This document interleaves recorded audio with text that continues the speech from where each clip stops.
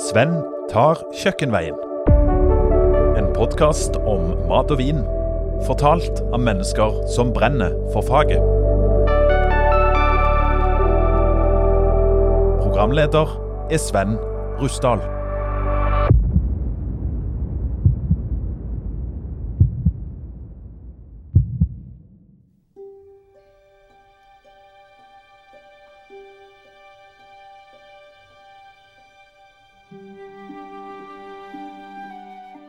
For snart 10 år siden fikk jeg en telefon. Telefonen kom fra en av Forsvarets fregatter, for dette var på den tiden når norske forsvarsfregatter fortsatt holdt stø kurs. Hei, det er meg. Jeg har booket bord på Noma i København i august. Skal du være med? Jeg ante overhodet ikke hva Noma var, men når min aller nærmeste og mest betrodde venn ringer meg fra en fregatt, da tårte jeg ikke annet enn å si ja. Telefonen var egentlig bare fordi min venn var luta lei av å bytte plaster på vernepliktige inne på sykestua, men for meg ble dette starten på et kulinarisk eventyr. Og i denne podcasten skal du få møte mennesker som i forskjellige sammenhenger har et nært forhold til mat og vin. Det er meg som er Sven. Nå håper jeg du har lyst til å bli med meg inn kjøkkenveien. Dette er jo første episode, og nå sitter jeg på 10 spiseri i Sandnes i Rogaland, sammen med kokk og medeier Ole Dysjaland, samt matskribent Anders Husa. Og ja, dette her er jo en premiere, så nå skåler vi jo kun i kaffe, men har du vært med på en premierefest før, Anders? En premierefest? På podcast? Ja, faktisk, det har jeg. Ja. En podcast som heter Matvrak, tror jeg var første gjest på, men jeg tror ikke den fortsatte. Nei, så vet jeg vet om. Så da er liksom det trenden at du har en episode og 2, og så... Nei, altså der var flere episoder, men jeg tror ikke den går akkurat nå eller noe mer, uten at jeg er helt sikker. Og der gjør jeg som jeg pleier. Jeg snakker meg helt inn i andre ting, i stedet for å si Ole Dysjaland, kokk og eier, medeier på restaurant 10 i Sandnes. Hjertelig velkommen. Tusen takk. Og matblogger, matskribent Anders Husa. Hjertelig velkommen. Takk for det. Er det en rett titel jeg har deg nå, forresten? Jeg har ikke hva du sa. Fint. Jeg er så glad i navnet mitt. Jeg har 2 navnet. Anders Husa, hva gjør du egentlig? Jeg er matblogger. Ja. Mer spesifikt restaurant- og reiseblogger, kanskje. Men ja, matblogg, restaurantblogg. Ole, jeg vil først begynne med å spørre deg. Hva var det som fikk deg inn i matverden? Og lang historie kort. Jeg skulle egentlig bli advokat, og så begynte jeg å jobbe med mat, og da var det gjort. Det hørtes ut som sånn der avisoverskrift, skulle bli advokat. Ble lurt inn på kjøkkenet. Stemmer. Ja, men det var litt sånn? Ja, det var litt sånn, men jeg ble sånn bitt av basillen, og jeg har alltid hatt den interessen, stor interesse for mat. Ja. Så jeg var knøtt liten, og mange gode minner rundt mat, med familie og med venner. Og da, når du på en måte var et eller annet sånn tende i meg da jeg begynte å jobbe med mat. Sånn, Jamie freste rundt på mopeden der på TV, og det så veldig kult ut å bli kokk. Men det var en genuin interesse, altså. Det var ikke... Var ikke kald fra du var bitt liten, eller sånn? Nei, Nei, egentlig ikke. Men jeg så mer på det som en interesse. Når jeg begynte å jobbe med det, så ble jeg skikkelig interessert. Kult. Har det vært sånn for deg, Anders, at du har tenkt at du skulle havne i matbransjen, eller var det mer slumpetreff?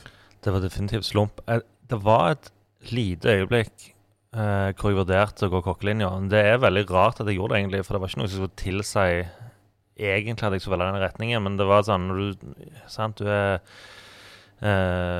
15-16 år, og du aner ikke hva du vil i livet, og så står du der, skal jeg gå allmenn, eller skal jeg kanskje bli kokk, ikke sant? Det er ganske store valg du tar, så du egentlig ikke aner hva du gjør. Men nei, det var litt slump at jeg endte opp som jeg gjorde. Jeg utdannet meg til markedsfører, jobbet med salg i 5 år, og mat var hele tiden bare en hobby, en lidenskap. Altså, jeg vokste opp med foreldre, så var glad i å lage mat, og lærte å lage mat av far, og lagde alltid mat hjemme. Selv om jeg var fattig student, så kjøpte jeg liksom råvarer og lagde mat fra bånn av. Og så var liksom mat en hobby som bare ble en større og større del av livet mitt. Og jeg bodde i Oslo på den tiden og var ferdig som student og hadde litt penger og kunne gå ut på restaurant. Og syntes plutselig det var veldig kjekt, og ble veldig sånn interessert i den bransjen og de folka som jobbet der, og de konseptene. Så var jeg i ferd med å bygge seg opp i Oslo. Og det var en sånn veldig spennende tid i matverden. Altså, vi snakket jo før vi startet her om Noma i København, og de hadde jo bygd seg opp en posisjon og var jo på den tiden blitt rangert som verdens beste restaurant. Hva år vi nå? Det var 2009, og så fikk de vel den samme rankingen i 2012 eller 2013. Ja. Jeg husker i hvert fall de hadde den i 2013, mener jeg, når jeg var der og spiste for første gang. Ja, når det gjelder København, nå tenker jeg liksom at nå går vi rett inn i det jeg vil at denne podcasten skal ende opp i. For det at Ole, du her på 10 spiseri i Langgata, som vi sitter i dag, jo her du jobber og tilbringer mesteparten av tiden. Du har jo Københavns smørrebrød på menyen. Jeg vet du glad i København. Ja, jeg elsker København. Det liksom matmekka i Norden, eller blitt en metropol. Så det vel ingen byer som har gitt meg mer inspirasjon enn København. Ja. BBC har jo på lista at du bør i løpet av livet ha vært i København og spist et dansk smørrebrød. Ja. For det første det enkelt å reise. En time med fly og 20 minutter, så du midt i Smørøya. Og da du får en helt annen følelse av Europa. Utvalg, ikke minst.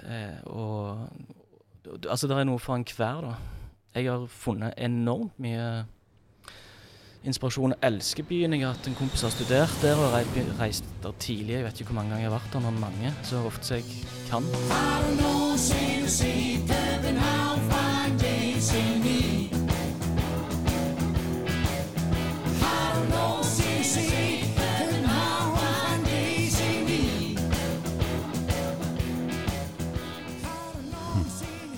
Det min favorittby også. Det ikke til å legge skjul på det. Og så det jo en veldig viktig by. Det en veldig instrumental by for matkulturen.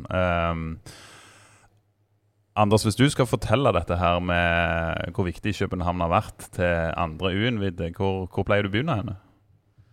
Altså, hvis du går 20 år tilbake i tid, så var jo København, i hvert fall i forhold til hva det i dag, da, så var det jo en gastronomisk ødemark. Det fanns jo egentlig ingenting. Det klart det fanns noen restauranter som også fremdeles eksisterer i dag, men den der sinnssyke matkulturen som i København i dag, den restaurantscenen som eksisterer, den var ikke der for 20 år siden. Og Noma startet vel i 2003, hvis jeg ikke husker feil. Og det har jo vært en veldig viktig del av hvorfor København det i dag. Ikke bare på grunn av Noma i seg selv, men på grunn av alle de folka som har gått gjennom den restauranten og endt opp med å bli i byen og starte egne konsepter. Men også selvfølgelig altså, den oppmerksomheten Noma har gitt til København, som har gjort det til en veldig attraktiv by å starte kule restaurantkonsept i.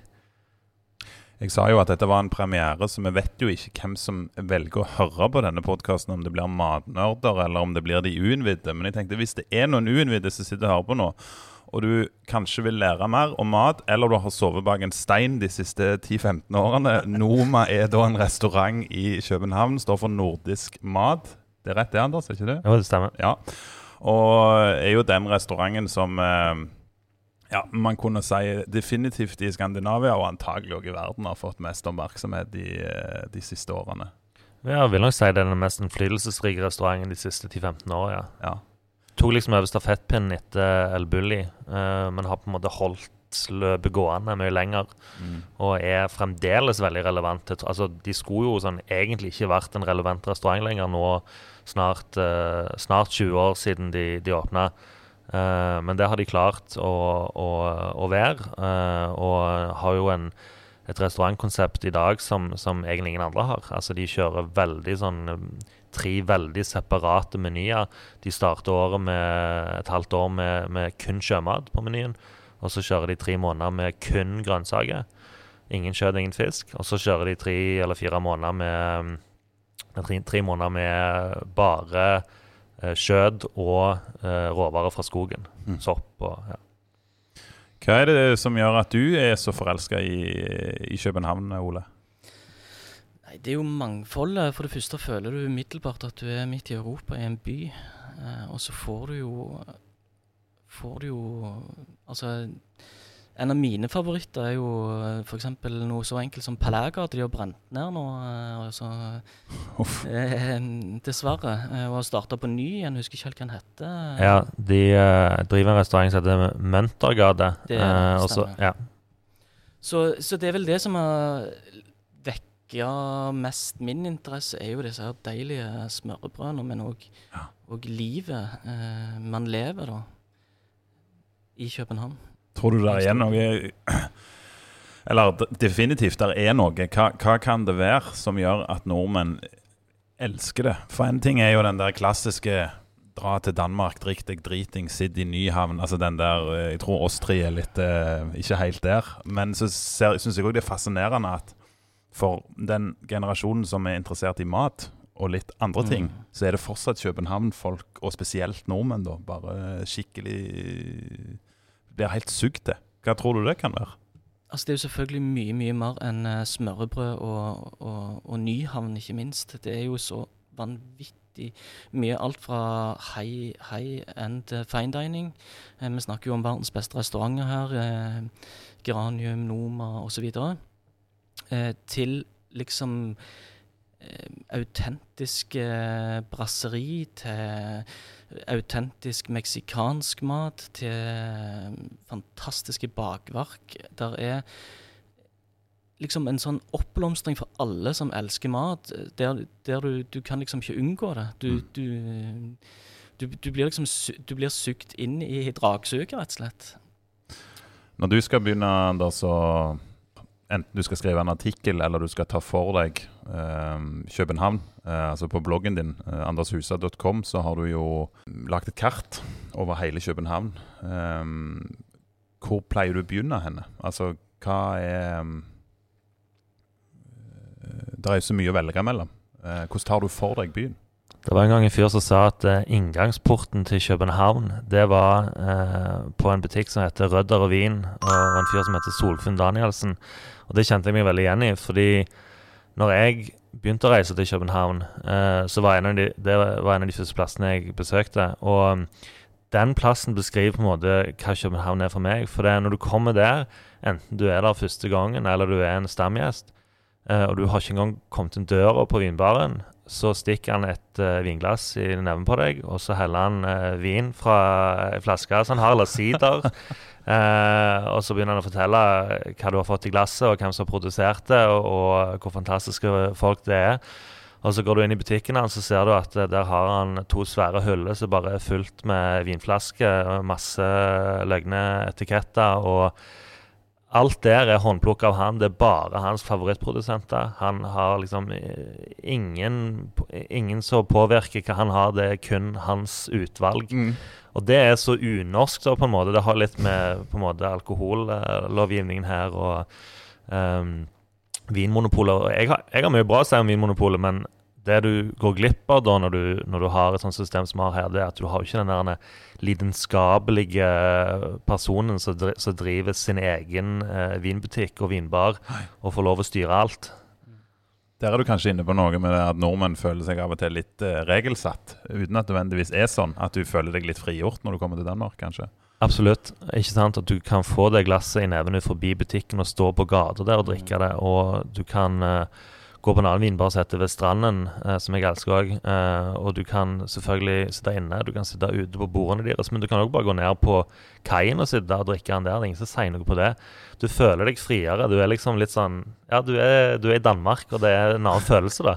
Jeg lovte at vi skulle drømme oss litt vekk fra pandemi og alvorets timer. Jeg synes vi godt i gang nå. Jeg tenker bare å stå ved stranden 10 nå. Jeg fikk jo den anbefalt sist. Jeg var jo snart 2 år siden jeg var i København av Anders da.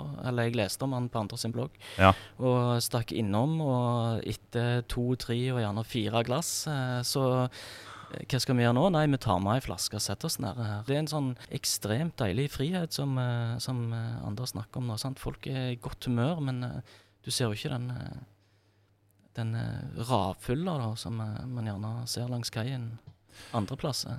Jeg var jo, når ting åpnet opp igjen i sommer, så det var jo det jeg tårte å gjøre da. Når det ble grønt og du fikk lov å reise til København, så var jeg var jo sånn liten unge. Sant? Det var sånn, ok, her må vi ta smittevernregler på alvor, men Saland, jeg får lov å reise til Danmark igjen. Dette har jeg savnet. Og da husker jeg at jeg kom til restaurant Bar, ligger der Noma lå før. Hvis du ikke er kjent i København, så det over, hva heter den broen, Anders? Husker du det? Inderhavnsbroen, går fra Nyhavn over til Kristianshavn. Stemmer. Og der kom jeg gående, og der står det en, vi må jo kunne si bransjelegende i Danmark, som heter Sune, som står fremme på restaurant Bar. Han har jobbet på Noma siden det startet, og denne restauranten jo under Noma, som jeg regner med du har full kontroll på, Anders. Og han kommer da meg i møte og sier, så han hilser vi. Og så tenker jeg, nei, det gjør vi i hvert fall ikke. Jo, kom her, det så hyggelig å se deg, så han hilser vi. Så, ok, og så tenkte jeg, får det bare briste. Da ser jeg på kameraten min, han lege da, så han bare gir meg et nikk. Så tenkte jeg, ok, dette har jeg ikke gjort på et halvt år. Så hilser jeg på han, og så må vi sprides, ellers så dør man. Tenkte jeg, her Danmark, her leverer du, her du, her gjør du meg akkurat den følelsen jeg skal ha. Det vigtigste i livet jo kærlighed og mad, og der det vigtigste, hvordan det bliver serveret. Så selv en enkel middag med lidt pølser på et fad, bliver når mannen forelsket accepteret. En pølse skal serveres med følelse. Anders, hva dine type go-to-plasser i hverdagen i København? Har nevnt noen av de når det gjelder vinbarer. Rødder og vin og Veststranden, for å si det igjen. Eller hvis du tenker restaurant, så de to plassene vi har vært mest, og spesielt dette år, eller i fjor da, 2020, så var pandemiens år, så må jeg nevne en plass som heter Baraba, som en italiensk restaurant / naturvinsbar, som drevet av en fyr som heter Ricardo. Han pleide også å jobbe på Noma, som veldig mange i København har gjort, og jobbet senere på søsterrestauranten til Noma som heter 108. Den stengte dessverre i fjor høst. Og så brød han ut og startet sitt eget sted, og liksom mye friere, mye mer laid back, casual, spiller fantastisk musikk, serverer egentlig ganske enkel italiensk mat, altså det pastaretter, men samtidig så kan du også få en tasting-meny, så det veldig sånn fritt. Du kan velge ikke spise hvis du vil, kan bare drikke, du kan gjøre akkurat hva du vil, og det alltid god stemning, og alltid god musikk, og Ricardo der til å gi deg en klem på vanlige dager, ikke så mye i disse tider, men normalt sett. Så det en plass jeg må nevne. En annen plass som har blitt veldig glad i, og som på en måte feirer alle bursdager, spesielle dager i 2020. Da var det faktisk åpent på de dagene heldigvis, og det er en plass som heter Alouette. De har teknisk sett en Michelin-stjerne, men det er ikke sånn type plass du tenker på som en Michelin-restaurant.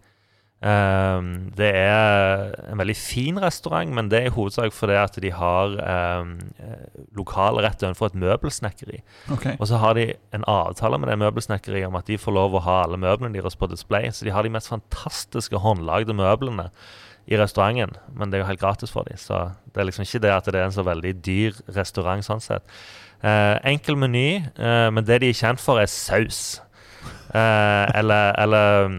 Eller for å si det som de sier det, saus.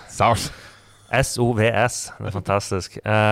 Og kokken der forklarte en gang at han er headsjefen, altså kjøkkensjefen er amerikansk, men han har danske kone, og han fortalte det når han flyttet til Danmark, så fortalte kona hans det at det finnes to typer saus.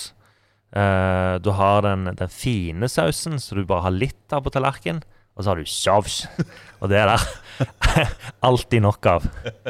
Det er liksom saus med rett til. Riktig. Ja. Så, ja, det faktisk det. Så du får alltid påfyll av saus på alouette. Ole, saus. Har du mye saus på? Jeg må bare hente meg inn igjen her. Jeg tenker meg helt på saus. Har du mye saus på tid? Her vi sitter nå? Jeg elsker saus. Ja. Saus jo ekstremt viktig.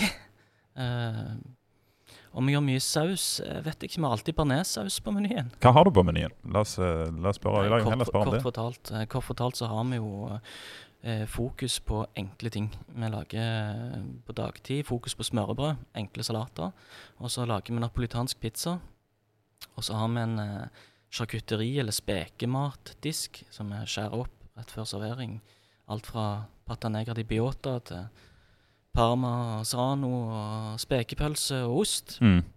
Forutenom det så har vi en kullgrill som vi prøver å utnytte så godt vi kan med grilla dagens fangst, sjøkreps hvis vi får tak i det, eller en enkel meny basert på det vi får tak i nå da. Det kan være om våren nydelig asparges, det kan være en kottebøff, en entrecôte på beinet, men enkel, god, vellaget mat da. Vi er langt fra innovative. Og en burger så bra som vi evner å lage da. Du har en pizzakokk fra Italia, jeg har hørt rykter om. Ja, Ariel, han traff jeg før vi åpnet her, og da fant jeg fort ut at to matnørder møttes. Vi snakket fort samme språk, og planen var jo egentlig ikke å ha pizza her, men det sto jo en flott pizzaovn i lokalet når vi overtok, etter pastabakeriet som dessverre la ned. Og han ga jeg egentlig frie tøyler da. Han kunne få gjøre akkurat det han ville for meg, bare det ble bra pizza. Ja. Og når vi begynte å teste og sånn, så hadde jeg gjerne en idé om at vi gjerne skulle være litt mer sånn annerledes på pizza, kanskje gjøre noe à la Hoggorm-stil, eller finne vår egen, men han har gått en italiensk skole og veldig sånn tradisjonelt håndverk og veldig, veldig glad i det, og det der tøyser man ikke, der har man ikke kamskjell eller ananas på pizzaen, for å si det sånn. Det etter alle kunstens regler og surdeig og ikke noe tøys, så det blitt en ultraklassisk pizzameny egentlig. Og det skal du ikke kimse av, for Anders, du har jo lagt de beste rettene jeg spiste i året som gikk, og på den lista så kom 10 spiseri i Sandnes inn med pizzaen. Ja, det stemmer. De gjorde det, og iblant ganske, hva skal jeg si, annerledes type restauranter på mange vis. Nå har vi liksom rangert den lista, men den rangeringen litt sånn tilfeldig egentlig. Det ikke så viktig, men de ligger sånn rett rundt der vi plasserte Noma på lista, for å si det sånn. Bare for å dra linken tilbake til den. Ja. Men det handler jo i stor grad om pizzaen, ja, men også burgeren. Men for å ta pizzaen først, så mener jo jeg da at 10 spiseri her i Lille Sandnes lager Norges beste napolitanske pizza. Nå har du det på teip, Ole. Nå har jeg det på teip. Unnskyld. Men har du skriftlig? Det står skriftlig. Jeg sier ikke det, fordi jeg fra Sandnes, for det ja, hva skal jeg si? Jeg er brutalt ærlig om hva jeg synes om maten her i Sandnes, men her på 10 spiseri så lager de Norges beste napolitanske pizza, og faktisk Norges beste burger, på en og samme plass. Og det ikke så lite imponerende, altså. Og det handler jo om den der lidenskapen som ligger i bånd, og en kompromissløshet på råvarekvalitet, men også teknikk, ikke sant? Ariel har gått skolen og vet hvordan du lager pizza, og nå i helga så spurte jeg om jeg kunne få låne 2 pizzadeig av Ole for å teste, for far min har investert i sånn pizzaovn på terrassen. Sånn som Ole har her? Ja, litt mindre versjon, men sånn alt for store til å være hjemme. Ja, det var det jeg fisket etter. Ja. Kult. Bare for å teste, liksom, ok, så de lager den jo jækla bra her på 10, men den deigen så god at du kan lage den godt hjemme? Og det den sykeste deigen jeg har jobbet med på et hjemmekjøkken. Altså, vi fikk jo deigen ferdig, men sant, du løfter den ut og legger den ned på noe mjøl og presser den ut. Og det som sånn, altså, teksturen helt magisk. Det som sånn myke pude, fullt med luft. Det så vidt du toucher nevene ned på den, og så har du formet den som en pizza. Og den ble utrolig bra, også i hjemmeovn. Jeg synes det noe av det kuleste med dette, i tillegg til at jeg også selvfølgelig blir stolt. Jeg sitter jo her og har jo hverken eierskap eller noen ting med tid å gjøre, men jeg fra Sandnes, og jeg har alltid vært sånn, ja, men du må til Stavanger hvis du skal få en, og si, nei, nå har vi faktisk en restaurant midt i byen jeg fra, og for å sitere skolekorps, uten at vi skal bli ultralokale, si S-A-N-D-N-E-S, si Sandnes for faen, altså, den tar du kun hvis du herfra, skal stoppe der, men det litt show da, at tenk deg at du fra en liten plass i det store sammenhengen, og så får du noe veldig kjekt hjemme lokalt. Og det tror jeg kanskje noe som blomstrer opp som et resultat av den matbølgen som har vært nå. Er du enig i det? Ja, absolutt. Og altså... Sandnes og Stavanger har jo utviklet seg enormt også de siste 10 årene som liksom i tråd med resten av Skandinavia. Og i Stavanger så har du jo Svein Erik Renå og hans restaurantimperie, og altså Renå jo helt i toppen av restauranter i Norge, og var den første restauranten utenfor Oslo som fikk Michelin-stjerne, og det fantastisk å se det som skjer i regionen. Ja, nå har de 2, og de jo på... Ja, nei, det jeg enig i. Det mye spennende som skjer i distriktet. Og så det litt kult, synes jeg, at du sier dette med folka, for Ole, vi snakket jo om den italienske pizzakokken, som jo har vært hjernen bak pizzaen, som Anders har kåret til det han synes Norges beste. Altså, må jeg først og fremst få si tusen takk for den enormt fine tilbakemeldingen. Da. Man blir jo ydmyk og stolt når man hadde en drøm og en tanke og en idé. Og det var jo mange som lo når jeg skulle starte med burger. Jeg driver også Hekkan. Ja, nei, så tusen takk for det.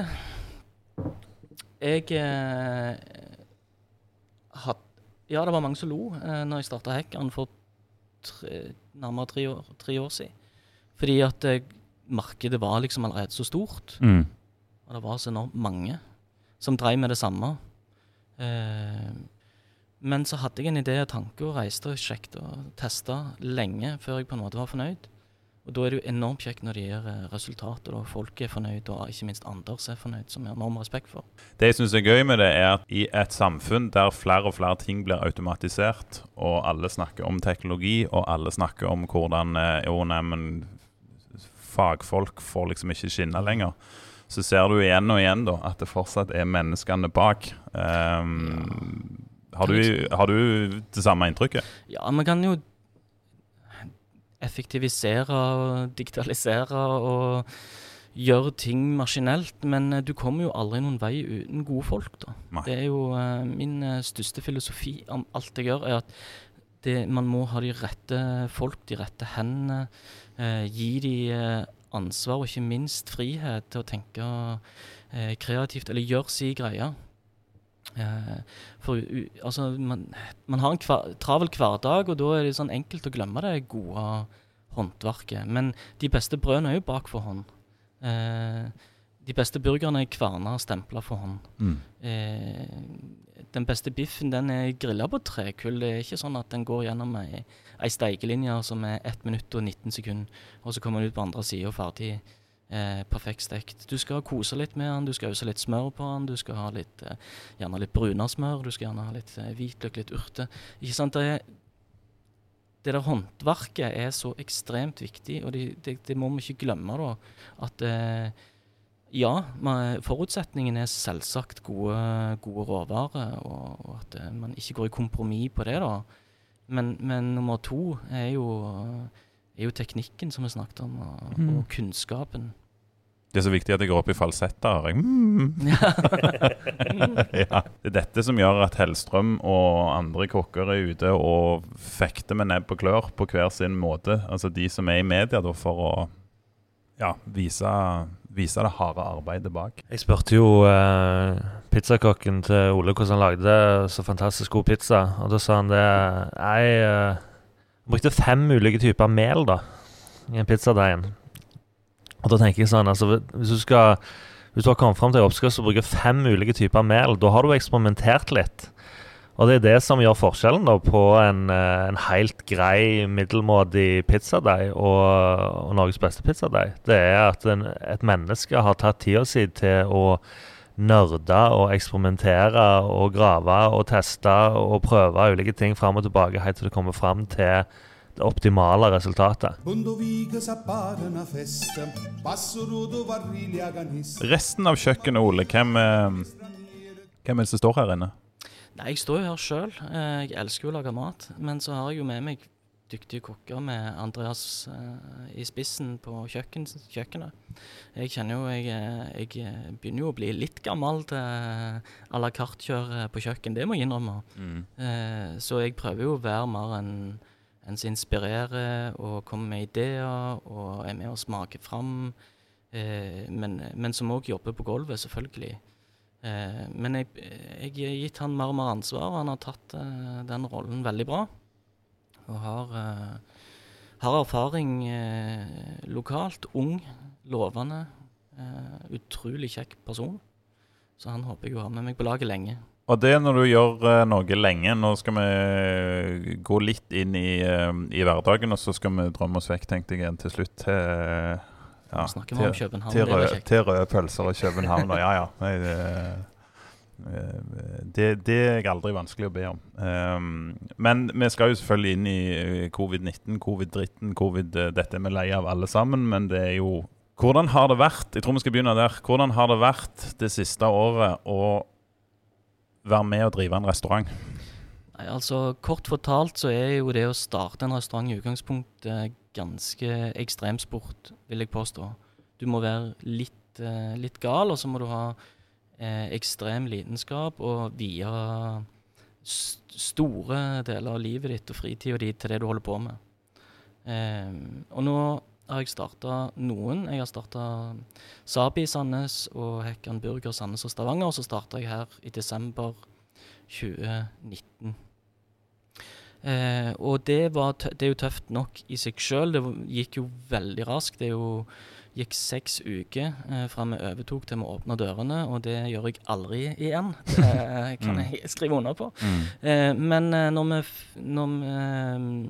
du først åpner da, så er det sånn at ting skal gå seg til. Du skal finne en rytme, du skal finne deg selv, du skal lage et team, du skal få teamet til å jobbe sammen, du skal finne ut hvor mange mann du skal ha på jobb til rett tid, for det er jo som regel lønn og lønnskost og foodkost som dreper de aller fleste da, med mindre du ligger bak og bruker en enorm husleie.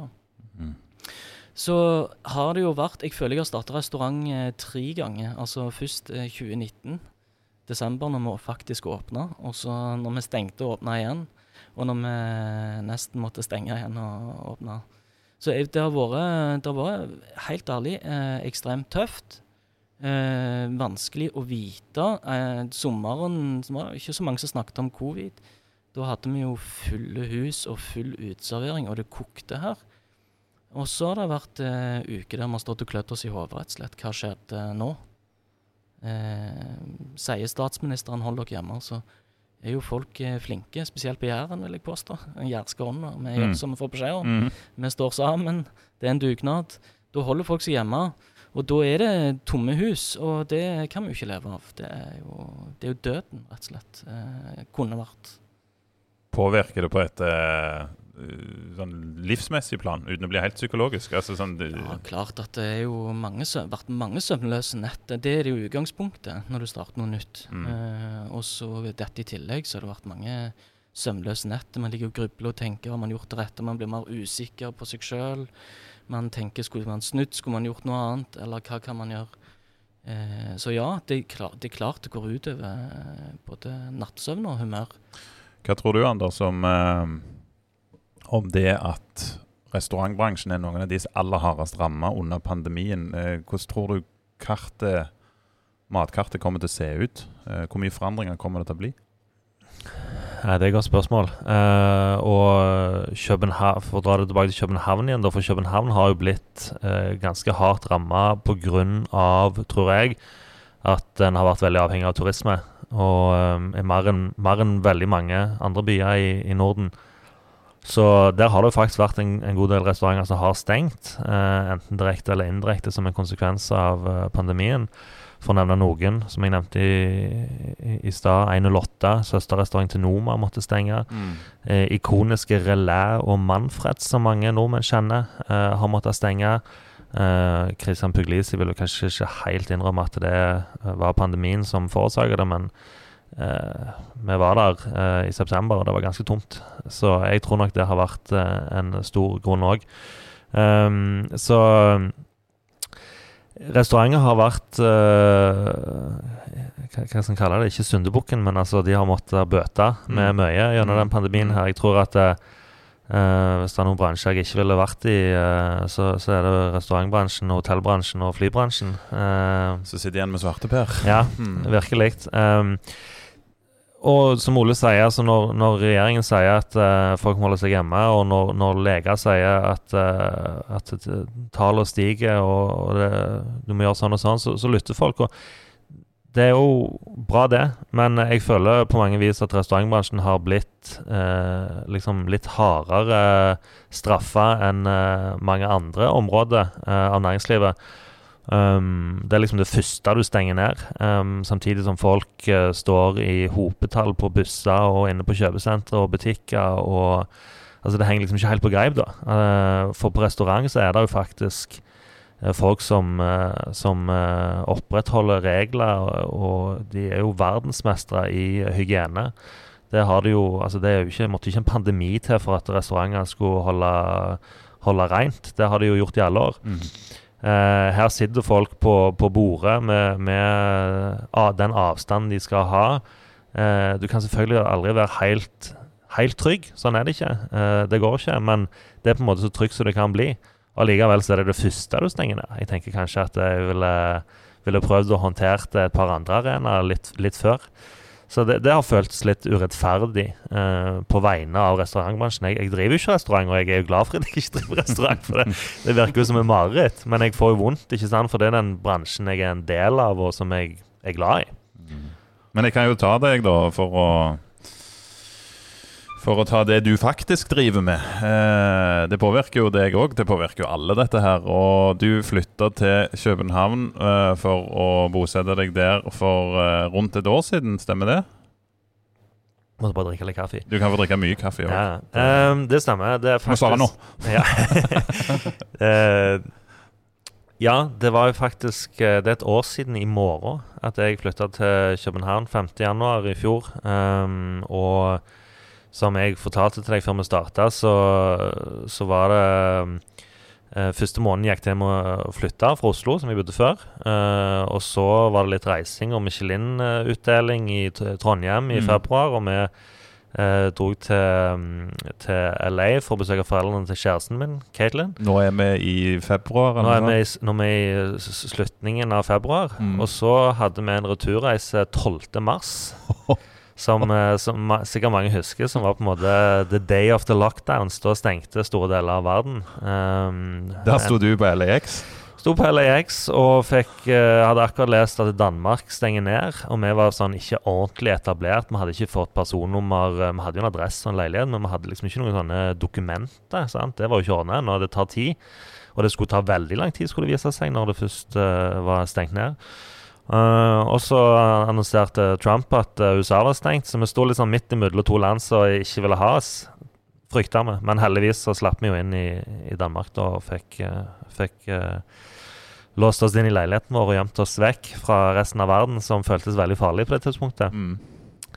Og så oppdaget du plutselig at norske kroner kollapset, og alle pengene jeg hadde i Norge, for jeg hadde nettopp flyttet til Danmark, jeg hadde ikke danske kroner. De var plutselig veldig mye mindre verdt i Danmark. Og fikk du panikk på noe tidspunkt? Det var en dag, jeg husker ikke om det var sånn rundt 17 eller et eller annet sånt, mars, når norske kroner kollapset totalt. Og da leste jeg om i avisen om morgenen, og Caitlin lå og sov, og da gikk jeg inn til henne, og så sa jeg til henne, Din kjæreste? Ja, kjæresten min. Og så sa jeg det. Jeg tror nettopp vi mistet en tredjedel av alle pengene våre, liksom. Bare sånn over natta. Det var sånn det føltes. Og du visste jo ikke om liksom, kommer kroner til å falle enda mer? Kommer det til å snu? Altså. Og så, etter hvert så innså en jo at alle jobbene vi skulle gjøre i løpet av året, som innebar en del reising, enten til Norge eller andre plasser, de kom jo til å gå fygen. Så det var 3 tøffe måneder. Heldigvis så har jeg vært jobb for meg selv en stund, så jeg vet verdien av å ha litt oppsparte midler. Så vi kommer jo gjennom det. Men vi begynte jo også å innse at måten vi hadde jobbet på var ikke helt sånn, hva heter det, bærekraftig. Nei. Og nødt til å putte eggene i litt flere korger. Ja. Så det har vi gjort i 2020. Vi har lært mye av det året. Det blir nesten litt sånn der... Det blir som, når du beskriver det nå, den der følelsen av å gå inn og bare Honey, we lost our money. Altså den der over natta, sant? Det høres vondt i magen. Og så er det sånn, det høres ut som en film, på en eller annen måte. Det er sånn der, i hvert fall har det slått meg da, at når mormor har fortalt om krigen, eller andre store kriser, krig, pandemi og så videre. Så har du liksom lest om det, eller hørt om det, og tenkt at det var sånn, så lager du deg et eget bilde. Men når du plutselig står, vår generasjon da, som står midt oppi dette her, eller våre barn, når de hører på denne podcasten med 2 milliarder lyttere, og jeg har vunnet Nobelprisen på grunn av mitt gravende, sykt seriøse journalistiske arbeid, så kommer de også kanskje til å tenke at han snakket jo, han der Anders, om at de mistet pengene over natt, men nå tror jeg han overdriver litt. Nei, han gjør jo ikke det. Det er jo høyst reelt om vi har opplevd det, og tror du det kommer til å forandre oss for godt? Altså, måten vi er på som folk? Ja, det er jo et godt spørsmål. Det kommer nok til å forandre vår generasjon, i hvert fall for en tid fremover. Og så skjer sikkert det som alltid skjer, da folk glemmer, ikke sant? Det er jo ingen eller i hvert fall veldig få, som husker pandemien i 1918, altså spanskesyken. Du husker den jo godt, Anders. Jeg husker den jo godt, da, men jeg er en av de få. Nei, men altså... Folk glemmer, du glemmer jo. Altså, du glemmer historien, og det vil nok skje igjen. Men jeg tror nok det vil prege oss i lang tid fremover. Altså bare sånne ting som sånn håndvaskrutine. Har jo aldri vasket hendene så mye som jeg har gjort det siste året. Jeg har vasket hendene mer i 2020 enn jeg gjorde de 35 år før det, ikke sant? Du kommer inn, og så vasker du hendene, og så spriter jeg av mobilen, og det er sånne ting du aldri gjorde før. Nå er det helt rutine. Nå gjør jeg det automatisk. Hej Danmark! Hvad sker der for dig? Jeg savner dig, jeg vil have dig tilbage, ligesom i de gamle dage. Jeg lovte at vi skulle tilbake igjen til København, og der synes jeg vi skal gå inn for landing også på en skikkelig runde, og for å få frem de gode følelsene, så vil jeg begynne med deg, Anders. Hvor vil du ta turen når du skal ut på en skikkelig feel-good-tur? Når du ha en lørdag, når du gjerne kan ha fri? Ha med deg kjæresten din og bare kose deg. Kan du ta oss med på en runde? Nå har jeg jo nevnt mange av stedene allerede da, men et sted som jeg ikke fikk snakket om, som jeg er veldig glad i, og som jeg faktisk bor rett på siden av, det er en liten, det begynte som en iskrembutikk, og så ble det et bageri og etter hvert en kafé de fikk utvidet til nabolokalen og blitt en fullverdig kafé, et sted som heter Alice. Og de lager altså... Alice? Alice, ja. Som navnet Alice. De lager det vi mener i hvert fall Danmarks kanskje verdens beste iskrem, som de lager av melka fra et lokalt meieri som heter Sutoftes. Så melkeiskrem, det blir ikke enklere. Det er liksom en iskrem uten smak på et vis, men det er jo nettopp det smaker av melka og den melkekvaliteten. Så der vil jeg starte dagen, for de har også definitivt Danmarks beste croissant.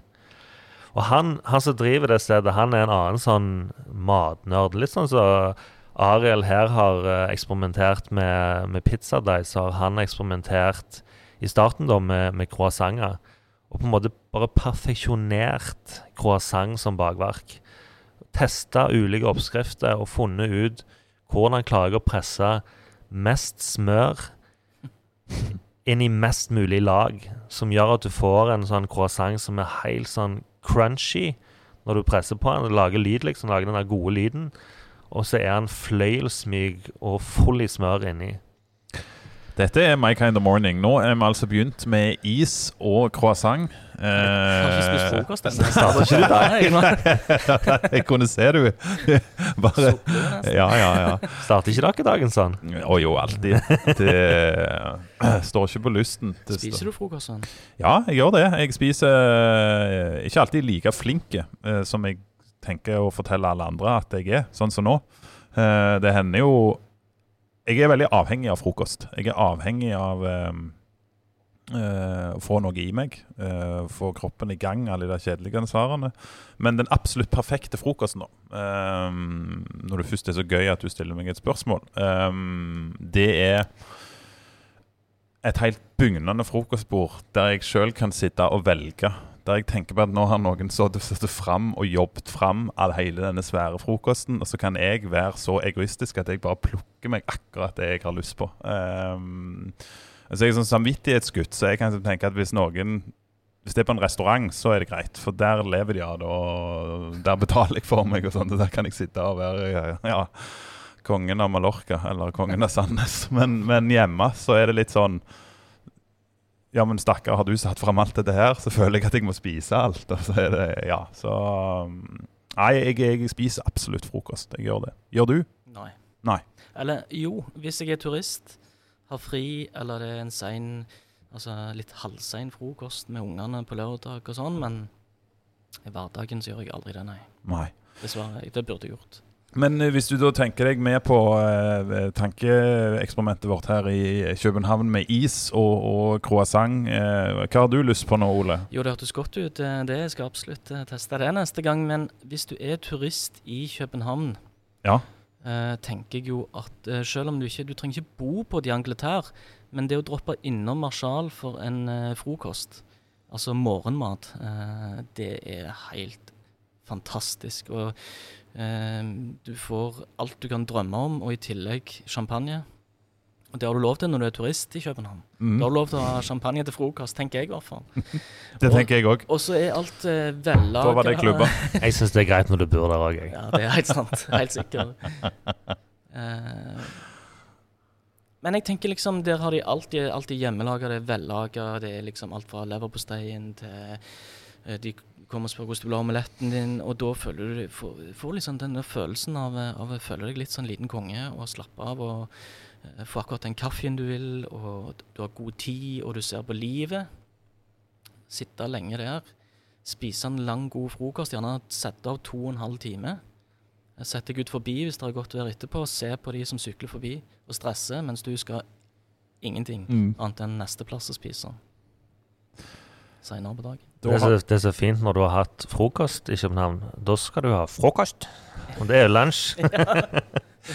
Jeg føler det klassisk at alle tuller med det, med norsk og dansk, og på grunn av at det så klassisk, så tenkte jeg meg å kunne gjøre det. For den der norsk-dansk, vi nordmenn kommer jo ned der, vi jo glad i de danskene som ikke forstår oss, og så switcher de over på engelsk. Det vel også ditt inntrykk som bor der nede, Anders, det ikke det? Ja, jeg har gitt opp. Jeg tenkte i starten, så tenkte jeg sånn, jeg skal snakke norsk til de, jeg får bare forstå. Men de snakker bare engelsk tilbake, så da føler du helt idioter som står der og snakker norsk, mens de svarer på engelsk. Hjelp! Vi forstår hinanden ikke. Hvis vi skal tenke middag eller øl, nei, nå må vi ha noe drikke, kjenner jeg. Nå må vi ha alkohol på denne turen vår. Hvor går vi hen og drikker øl, Anders? Ja, men du trenger ikke opp til middagen for å drikke øl i Danmark. Du fortsatt på frokost. Og da går du på en av smørrebrødrestaurantene, selvfølgelig. Da kan du gå på Møntergade, som Ole nevnte i sted, som den nye restauranten til de som tidligere drev Palais-gade. De glad i å kalle opp restauranten etter gadenavnet. For eksempel, de har fantastisk sånn fritert røstbette med karriramolade, det min favoritt. Og Nå fikk jeg vann i munnen. Alltid mange ulike typer sild, og fantastisk på snaps selvfølgelig. De lager sin egen snaps sammen med et lokalt destilleri, og de har fantastisk uendelig lang snapslister fra overalt i Danmark. Ellers så kan du også gå på en plass som heter Årmanns. De har litt ulike restauranter rundt omkring i byen. Den beste heter Årmanns 1921, ligger midt i sentrum. Det jo små kunstverk på tallerken, men også pakket med smak, ikke sant? Ikke bare at det ser fint ut, men det smaker tilsvarende. Smørrebrød. Ekte dansk smørbrød. Og så har du en tredje favoritt for meg som heter Selma, som faktisk en svenske som driver, men som virkelig har forstått dansk smørbrødkultur. Og han også lager ekstremt kreative, fantastisk, altså de ser helt fantastiske ut. Snakker om høye smørbrød, han lager et lite tårn med rege, altså det sånn, du forstår liksom ikke hvorfor det ikke detter over ende, og det bokstavelig talt bare rege i en haug. Føler du deg mislykket når du ødelegger bygget? Ja, det sånn du vurderer i det øyeblikket om du bare skal la det stå, men og så har du tatt et bilde av det, da kan du ødelegge det. Og så skal vi spise middag. Nå har du alle penger i verden, Ole, og alle dine beste venner med deg. Jeg tror jeg hadde droppet innom et lite mellommåltid der på Gasoline Grill. Ja. Vi kommer oss ikke helt til middag, liksom. Vi må stoppe en liten stopp der. Hvis jeg har en dag, så må man innom og ha en burger. Jeg har spist en butterburger der, så jeg ikke glemmer, og som stor inspirasjon til en burger jeg satt på menyen med samme navn på Hekkeren. Og det noe med å sitte ut forbi den bensinstasjonen og gjerne drikke en sånn Tuborg Classic og ta seg en burger. Det en utrolig god burger, men nå har du gjerne prøvd Poppel, da. Det det nye navnet til... Ja, den nye plassen på der 108 var før, ikke det, Anders? Jo, stemmer det. Så som en del av, eller som en konsekvens av pandemien, så var jo også Noma stengt i fjor sommer, og valgte å åpne hagen sin som en slags vinbar/burgerrestaurant, serverte kun burger. En vanlig burger med kjøtt og en vegetarburger. Og åpnet på en måte vinkjelleren til Noma for alle. Og folk sto jo i kø. Det var tusenvis hver dag. De solgte på det meste 3000 burgere på en dag. Og det var ikke en hele dag engang. Det var bare 4-5 timer før de var utsolgt. Helt til slutt så tenkte jeg at vi skulle snakke litt om folk og mennesker på restaurant. Fordi jeg vil ta dere inn i... Når jeg var på Færøyene på en plass etter Koks, så satt der en på nabobordet som var dansk. Det var sånn jeg kom på det. Og han hadde ingen problemer med å forstå meg. Og vi begynte å konversere litt, helt tilfeldig, om dette med norsk språk, dansk språk. Jeg prøvde å dra en vits med at liksom, jeg må snakke engelsk. Så var liksom hans versjon av dette at... Nei, men jeg synes vi forstår hverandre godt, og han la om dansken sin litt, og jeg la om litt, og ja. Så var det en veldig, veldig interessant fyr da, og han tenkte så utrolig god han var å konversere, at jeg aldri møtt han før. Og det er klart, når jeg gikk da, fikk høre at han skulle bli konge i Danmark, så forstod jeg jo at han sikkert hadde litt trening da, med å snakke med folk. Spørsmålet mitt Jeg skulle til å spørre om du var mann hjemme, men nå forstår jeg jo du var ikke det. Nei, altså basert på øynene til dere nå, så kan du vel si at en litt eventuelt skjenkte eller litt naive programlederen som sitter her ikke skjønte, hadde peiling på hvem dette var. Og det ble en ganske god historie etterpå i den bilen på veien ned fra Koks. For når jeg fortalte til min kamerat hva han spurte hva i all verden er det du har holdt på med, visste du seriøst ikke hvem det var, jeg trodde du kødda. Så forteller jeg han liksom hvordan jeg har opplevd dette her. Så sitter det 2 danskere i den bilen på siden av, og de har jo stått rett på siden av meg og ikke skjønt noen ting. Han snakker med kronprins Fredrik liksom. Og han sitter her og gir ut, sant? Og det var antagelig derfor han også var med på samtalen, for han tenkte dette er jo helt sjef, det er en fyr som ikke har peiling, og som ikke kaller meg for deres kongelige høyhet. Han bare, ja vel, hvor du går på ferie henne? Eller som jeg spurte han om, hvor kommer du fra? Hva jobber du med? Ja da, det ikke mitt stolteste øyeblikk. Men det leder jo inn på et spørsmål da. Hva svarer en fremtidig konge da, når du spør hva driver du med? Jeg arbeider lige nå med et prosjekt her på ferierne. Jeg skal være med i en film, sa han. Altså, ja. Så det skulle han nok også. Det bra svart. Ja, så det meget bra svart. Men det med å treffe folk på sin vei når han mye ute og spiser. Du driver en restaurant, Ole. Du jo ute fordi det jobben din og lidenskapen din, Anders. Har du truffet noen gøye folk? Trenger ikke nødvendigvis være kjendiser, men noe du har lyst til å trekke frem, så du kommer på sånn ut av hatten?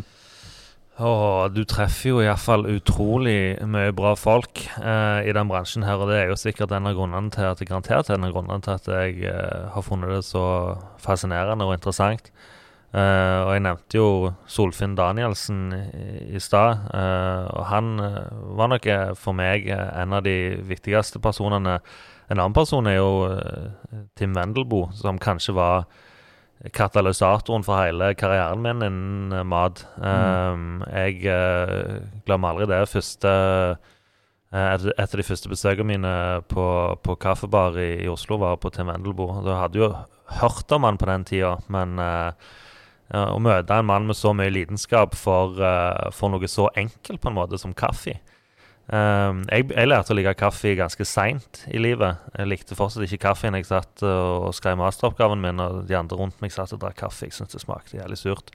Og det gjorde det jo sikkert, for det var ganske dårlig kaffe de drakk antagelig. Men det var liksom den første wow-opplevelsen av at noen kan være så geekete på kaffe som Tim Wendelboe og lage så fantastisk god drikke av noe så enkelt som kaffebønner. Hva med deg, Ole? Jeg tar dere litt på senga her, for dette har jeg... Ja, nei, altså, hva skal man har jo truffet enormt mange interessante folk. Man må jo være glad i folk, skal man jobbe i denne bransjen, spesielt når man jobber i en liten by der mange kjenner mange.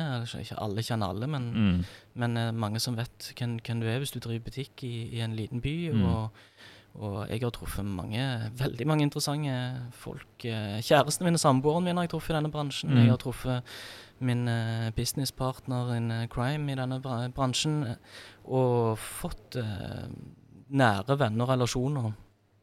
Så det jo enkelt, liksom, når man ute og reiser, så snakker man litt samme språk. Hvis man sitter på en bar der de dønn seriøse, om det kan være Himkok for eksempel i Oslo, så blir man jo kjent med mannen bak baren, og man har samme interesse, man snakker samme språk, man forstår hverandre. Det var litt det jeg ville inn på faktisk, for det en sånn der kodeks, nesten. Altså, selvfølgelig alle som har noe til felles, det jo lettere å snakke, men det ikke nødvendigvis det at en møter kjendiser, som jeg drog inn som et eksempel. Det mer det der at du møter folk, og enten du utrovert eller introvert, så bringer mat. Altså, det en nødvendighet, og det bringer folk tettere sammen da. Hva tenker du, Anders, om mat som en sosial møteplass? Det som du sier, at du kan ha på en måte ingenting annet i felles da, enn bare mat. Har du det, så har du plutselig veldig mye å snakke om. For da drar du jo inn historier om plasser du har vært i tillegg, og da kommer det kanskje andre historier som ikke relatert til maten, men som et resultat av at du snakker om maten. Så jeg føler jo ofte det at de folka som jeg har blitt kjent med de siste 10-15 årene, det jo folk som har en lidenskap for mat, og så kommer på en måte de første samtaleemnene veldig lett, og så hvis det viser seg at du har kanskje litt annet enn bare mat til felles, så blir du kanskje venner med dem.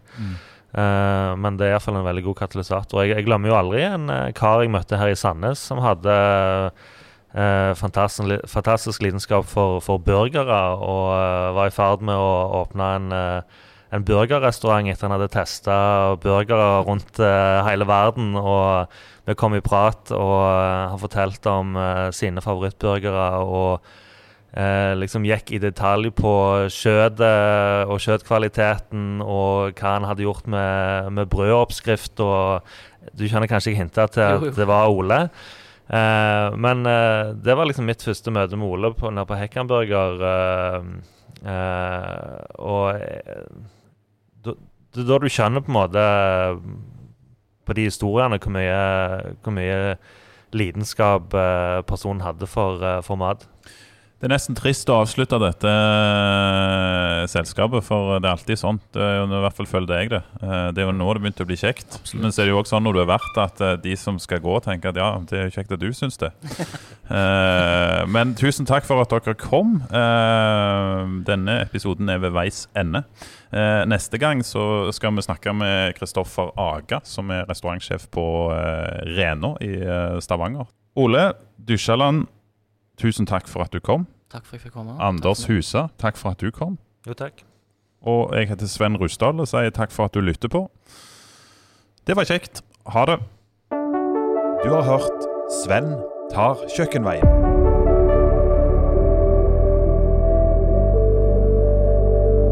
Likte du denne podcasten, kan du trykke abonner i Spotify, på iTunes eller der du hører podcast.